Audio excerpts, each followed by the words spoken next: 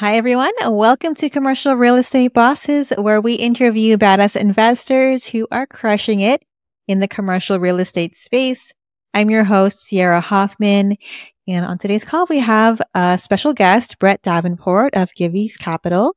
So thank you so much for being on the show today. You bet. Glad to do it. Love it. We got the chance to meet in person for the first time almost a year ago now. So I think it was in maybe June of 2022. Mhm. And so I would love for you to be able to share your story with our listeners and just tell our listeners about your trajectory, because I know you guys grew very quickly. So tell We us did. what you guys did before, how you guys created your team, and also what your portfolio looks like right now. Sure. Well, first, I want to thank you for having me on. I really appreciate the time to talk to you and help to educate your listeners about commercial real estate and the multifamily space and what that looks like, and hopefully encourage them to believe what's possible. We did grow very fast. We've been in the multifamily space for just a little over 2 years, not quite 2.5 years.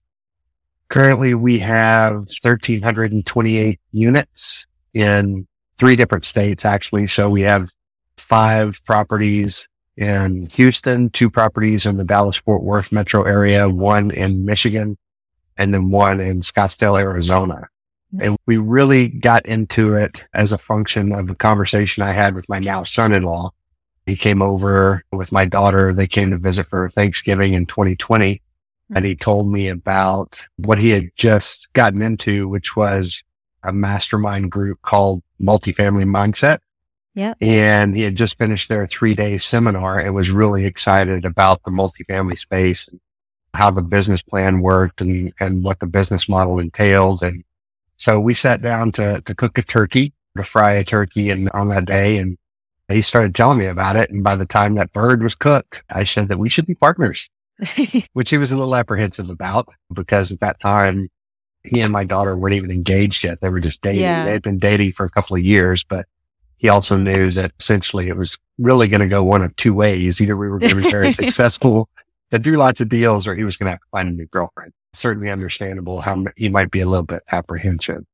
It went the direction that we thought it would. We have been very successful, largely as a function of the team that we've built. So the team consists of my son-in-law, Eric Chatterton, myself, and my beautiful wife, Megan. And it's worked out really well because we all took one of the 3 big pieces in a multifamily syndication team, and that I do acquisitions and underwriting. Eric does capital raising and investor relations, and Megan does our asset management, which fit really well into all of our backgrounds. So my background is in corporate America, mostly in the power generation space. But I was already good and had a lot of experience with budgeting and spreadsheets and profit and loss statements and plans, forward-looking plans and things like that. So acquisitions and underwriting fit really well into my natural skill set. Megan has a background, among other things, in project management and construction management. She worked for several years in the construction industry, worked for several different construction companies doing fire and water and mold mitigation and remodels. She's done industrial, multifamily, large grocery stores, large commercial real estate stuff. So that fit really well for her into asset management. And then Eric is all personality, super intelligent guy, and just naturally connects with people really easily. So whenever it comes to capital raising and investor relations and those types of things where those skills are really critical, he was just a natural fit for that. I would say that the biggest part of our success comes from us being natural fits for kind of the big 3 whenever it comes to a syndication team. Yeah. And then we all decided from the very beginning, this was not something that we were going to try out. We were going to get into and see how it worked out.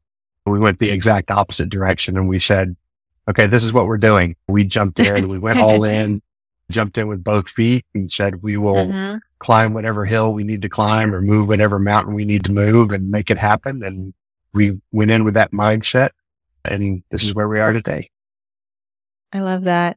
And you mentioned earlier you started building your portfolio in Houston first, right? Because that's where you live? Yep. That's where we all live. And Houston is a really great market. There is a lot of inventory. There's a lot of opportunity. A lot of commercial real estate, multifamily real estate is not a zero-sum game. There's plenty of opportunity for everybody. And because we live here, it made it much easier to establish some of those broker relationships by meeting people face to face and looking eye to eye across the table and breaking bread, learning about their families and really digging into the relationship side of it. So whenever it did come to business and finding deals, then we've been able to establish very consistent deal flow, which has also helped us ramp up pretty quickly. Of course. Yeah. That face-to-face time with brokers is very important. I think a lot of people don't realize just how much more quickly you can build rapport with someone, especially with brokers when you're trying to find those deals. If it's just phone and email, it can be really hard to get them to send you those off-market deals, which is what everyone really wants and is trying to get to, right? Yeah, absolutely. Honestly, not even brokers have told me this, that the deals, the money, the property is all secondary to relationship, right? Because people want to do business with their friends, with people that they know and like and trust. And that's why building those relationships is so critical to not only building some momentum, but maintaining that momentum and continuing to get the deal flow to help you scale. Awesome. Now, you mentioned a market that kind of piqued my interest a little bit because I haven't heard of too many people getting into this market. You said Scottsdale, Arizona. So tell me about that. Is that strategy, was that an A-class property or was that a typical value add strategy that people have normally been doing? I know that's how you started. Right. So that was the second to last deal that we did. It was actually a B-class property. It's 131 units in Scottsdale. And that one was not one that we found. We were actually part of the GP team. So we do help with investor relations and we helped raise capital for the deal. And we also do maintain a presence on the asset management side because Scottsdale is a great market. Scottsdale and Phoenix, it's consistently one of the top 5 markets. So any opportunity that we have to get into a deal there is certainly going to pique our interest. And that deal actually came to us from an existing relationship that Eric had. That's our only deal in Arizona so far. Yeah. When my husband and I first got into multifamily, that was one of the first markets that we looked into, Phoenix, Scottsdale area. We did find that it was a lot more difficult for newer investors to get into the market. Cap rates were very compressed. There was a lot of competition with institutional money. So we thought maybe that's not a good place to look for our first deal. And so we switched. And that's why we went over and flew to Houston to meet you there. But yeah, I love that you were able to get into a deal in that market. It is a really good market, but you're right. It is incredibly competitive there. So now I know that since your main role is the underwriting, I would love for our listeners to get a little bit more insight into what that whole process is like, especially if they're new or they're feeling a little bit overwhelmed with the underwriting process. Cause it can be, if you're not natural at spreadsheets and numbers, that can be pretty daunting to new investors. So can you give us just maybe high level, like what are some things to look for when you're starting out as an underwriter? What are some key things that you need to look at maybe on a deal before you even get into the spreadsheet? Sure. So the first thing really before you dig into any deal is to pick your market, right? Market research has such a foundational impact on what a deal looks like, right? Because while multifamily real estate is not valued by necessarily the comps around it, right? It's valued by the cash flow, but that cash flow is directly affected by the properties that are around it, right? So we do full competitive analysis for rent and for market sales and to determine the type of area it is, to determine what the tenant base is, the demographics, and whether or not the tenant base can support your business plan whenever it comes to increasing rents and doing rent premium upgrades and those types of things. Really understanding the market is going to be key to getting any deal and making sure that the business plan works. And it's also one of the things that you'll have to be able to defend to investors, right? Because ultimately underwriting at its very core is a spreadsheet or a piece of software. And you can get any deal to look as good as you want it to look just based on the information that you put in it. Now, one of the things that we do tell students is to make sure that all of the information that you're putting in it is defensible, right? You have to have a methodology for the numbers that you're putting in there, whether or not it's expenses or expected expenses for the pro forma for your 1, 3, and 5-year business plan, and how that kind of plays out into the value that you'll actually add to a property. You have to be able to defend that. Mm-hmm. And if you don't know the market, you don't know the tenant base, you don't know what kind of demographics are going to drive the income, the revenue, and all of that, but it's really difficult to create a business plan that you can defend with a straight face. Yeah. Really understanding the market. There are rules of thumb that you can use for a lot of the different expenses, but the biggest things you really need to make sure that you have very accurate are property taxes and insurance are really the two biggest deal killers in every market I've looked at, just because state to state taxes, they renew at different rates. I think in North Carolina, I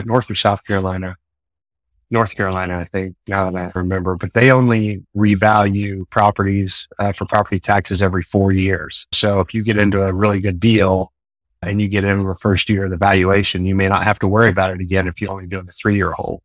In Texas, however, they go back and revalue properties every year. So it's always something that you have to be wary of. Yeah, exactly. And so for people that are getting started in this, obviously, like you said, you need to have reasonable information or kind of background for how you came up with some of these numbers. Obviously, with the taxes, the property tax, those are things that you can research, right? And look up online. Mm-hmm.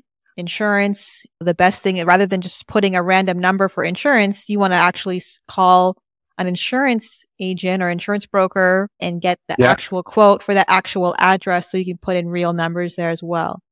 Yeah. And you can look at what they've previously done for insurance. Mm-hmm. A lot of it depends on what they're currently paying, and do a policy review and see if it's something that they expect to increase significantly. Here in the Texas, in the Gulf Coast region, insurance is going up by a factor of 3 just in the last couple of years. So whenever we first started, the first property we closed towards the end of 2021, I was being conservative in my underwriting for insurance when I put $650 per door in there for insurance. And now in Texas, I'm underwriting insurance at $2,200, $2,300 per door. Wow.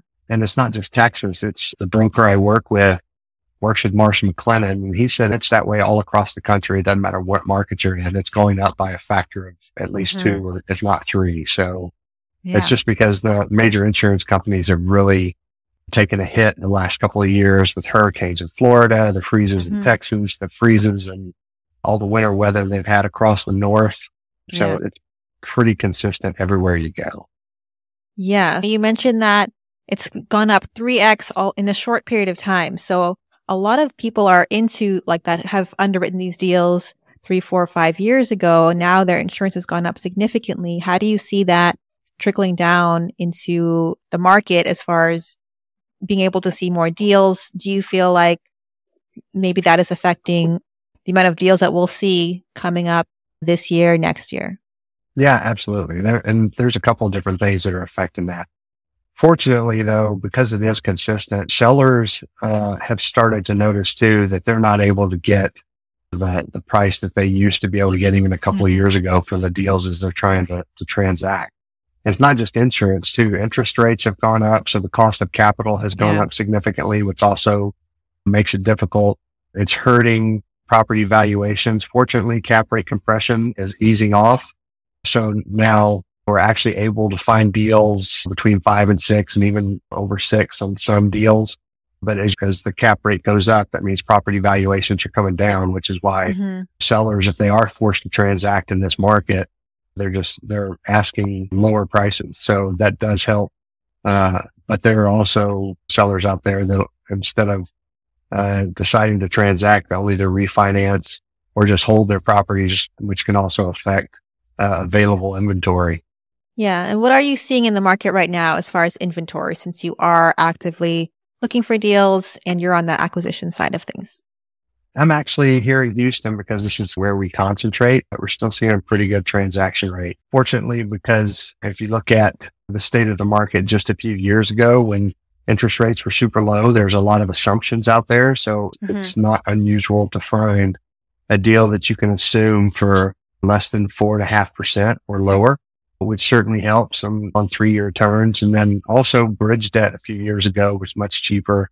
But those 2-year and 3-year bridge loans that are coming due that have to be refinanced, either sold or refinanced into agency debt, now the rates are much higher. It's much more difficult. So a lot of the sellers are just choosing to sell.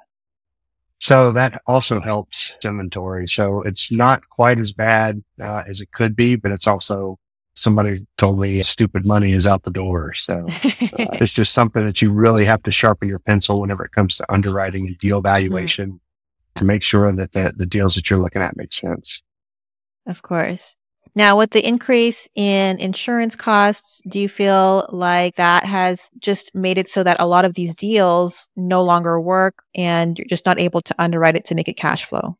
Yep, absolutely. And cash flow, we used to routinely target between 9 and 10% cash on cash returns. And that's getting harder and harder to find just because your cash flow is a direct result of your NOI and the acquisition cost. Since everybody has to pay first year insurance up front at closing, that's part of the acquisition cost. As the acquisition cost goes up, cash flow goes down. The other thing is because insurance costs are going up, and that means your routine operating expenses are going up, which again is going to reduce your NOI. So as the NOI goes down, cash flow goes down. There's a couple of different things directly affected by insurance and return metrics that can make it difficult. Now, again, that a lot of that can be mitigated by finding properties where the seller is a little more reasonable in their asking price, or you can find ways to be a little more creative in the debt structure to help mitigate some of that stuff. We have a property under contract now, and initially I was going to do agency debt because we would make sure that we hit that debt service with agency debt, but it cash flowed much better with bridge debt. And the other negative with agency debt is that if we got a 5-year loan and interest rates come down in 2 to 3 years, then we're potentially stuck at a 8.5% rate and would be unable to unload that with the amount of prepayment penalty and everything else. Yeah. A lot of considerations whenever it comes to figuring out which direction to go. Of course. Now, when you're looking at these deals, all the deals that you've done, have they always been through a broker, or do you feel like maybe there's also some good opportunities for people if they want to try it and go direct to seller as well? Yeah, if you can go direct to seller, I highly recommend it just because you save those broker fees and you save some of the acquisition cost. However, dealing directly with sellers can also be a little bit difficult because a lot of the things that brokers do, like conditioning the sellers for what the market will actually return and helping to organize their financials and creating the marketing package that we often use whenever it comes to finding investors to invest in some of these deals. You go to direct to seller, that's all on you. So there's that much more for you to do. Absolutely. Now, as far as your investment strategy, has that changed in the current market environment that we're seeing right now? Sure. You mean our personal investments or just how we get investors? No, just like in how you find deals. Fortunately for us, it really hasn't changed that much because, again, our deal flow is pretty consistent.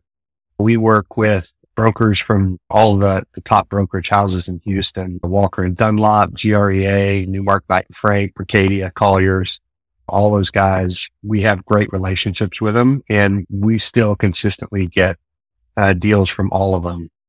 For us, we really get more deals than I can underwrite. Which allows us to be super picky. That's great for us. Yeah, absolutely.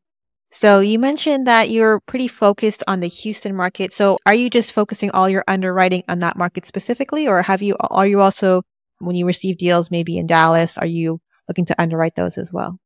Yep, I am. We're looking, and again, we primarily do Houston for a couple of reasons. One, there's plenty of inventory here. Two, we live here. Megan likes to keep all her babies close whenever she can, as she goes and visits the properties every month. But DFW, North Carolina, Florida is always really good. We're starting to look into Atlanta and of course, the Phoenix area whenever we can find it. Perfect. So I want to switch gears a little bit here now and walk through one of the deals that you've done. So if you can choose one, maybe the very first one, or maybe one that was more challenging than the others, and just how you were able to find it, what worked, what didn't work, and what are the lessons you learned that you can share with our listeners. Sure. All of our deals, there's a challenge for every deal, right? There's always some sort of stress. It's funny. One of my mentors, Ryan Woolley, he told me that every deal has stress, every deal has obstacles, every deal causes you to lose sleep at some point. And that's just the way it is. And I've found that to be completely true. It's not something you can get used to or just accept as a natural state of being from time to time, then it's going to be pretty difficult. But we have had deals that have been more difficult than others. We had a 168 unit deal. We actually call it the Lazarus deal because we had to resurrect it a couple of times. But that deal we had under contract at the very beginning of last year. And just in the course of doing due diligence and doing the natural acquisition process, that was really when the Fed started raising rates 75 basis points every month when they met. And it was a bridge loan. It was an adjustable rate bridge loan. And whenever we went under contract, we were looking at 350 basis points over the SOFR index. So it was going to be a little higher than we wanted, but it was still penciled really well. But by the time we got to closing, then it was potentially going to be 550 basis points over the SOFR index, which, as I'm sure you can imagine, would significantly affect the returns on that deal because it was an adjustable rate mortgage and we had to buy rate cap protection. The other thing that made it difficult is when we first got into that deal, our rate cap, but as interest rates started going up so much and the risk obviously increased along with those interest rates, then we were looking at having to pay between 2 and 3% of the purchase price for that rate cap protection. Originally, we were going to pay, 180, 190,000. And by the time we got closer to doing closing, we were looking to have to pay 350 to 380,000. For the rate cap protection. And that was at a 2% interest rate increase. So a lot of uncertainty. And as we got closer to when we were supposed to close, the deal got worse and worse every month as we got closer, but we had significant earnest money at risk also. So we were really hamstrung about which way to go because obviously we didn't want to lose our earnest money. Anybody who's ever played poker, then they know you can't lose money if you don't put it in the pot. It was almost better to walk away from that deal and find a way to reimburse our earnest money source than to get into a bad deal and be stuck with it for potentially 5 years. It took a lot of negotiation. It took a lot of conversations. The deal fell out of contract. I think that the seller probably took it back to market and realized that he was not getting anywhere near what we had offered on our secondary offer. So after a couple of weeks, he called us out and he said, okay, I'll take this reduced price. Well, he ended up knocking $1.5 million off of the purchase price to make the deal pencil out. Still wasn't as good as it was when we started, but at least it was acceptable. And the lender was really good and getting us close to our original interest rate on this adjustable rate mortgage. So not quite as good as we had hoped, good enough that it's still penciled out. We were able to get that deal closed. Awesome. So I'm glad that actually ended up working out for you as well. And those adjustable rate, those bridge loans, they obviously can be tricky. So today, how is that property doing right now? Is it in a good place? It's good. It is. It is in a good place. We had a challenge with the last freeze. We had 32 units or so that I think suffered some level of water damage, but as Megan always does, she did an amazing job working with the property management company to get that mitigated. Yeah, it's doing very well. Perfect. All right. Thank you so much for your time today, Brett. I know our listeners have learned a lot, myself included. Where is the best place for people to find you online if they want to learn more about you and Gibby's Capital? Sure. Go to our website at gibbyscap.com. Perfect. All right. And thanks everybody for tuning in to today's show. If you guys enjoyed today's episode, please write us a 5-star review on Apple Podcasts or Spotify. Every review helps us to reach more and more people looking to get involved in commercial real estate. If you're looking to level up your investment game, join the Commercial Real Estate Bosses community. It's completely free, and inside you will get access to our Passive Investing 101 Masterclass, as well as regular live trainings where you can ask questions and access to industry professionals and like-minded investors. Join for free today by going to crebosses.com/join. That's crebosses.com/join. Or click on the link below and I'll see you inside.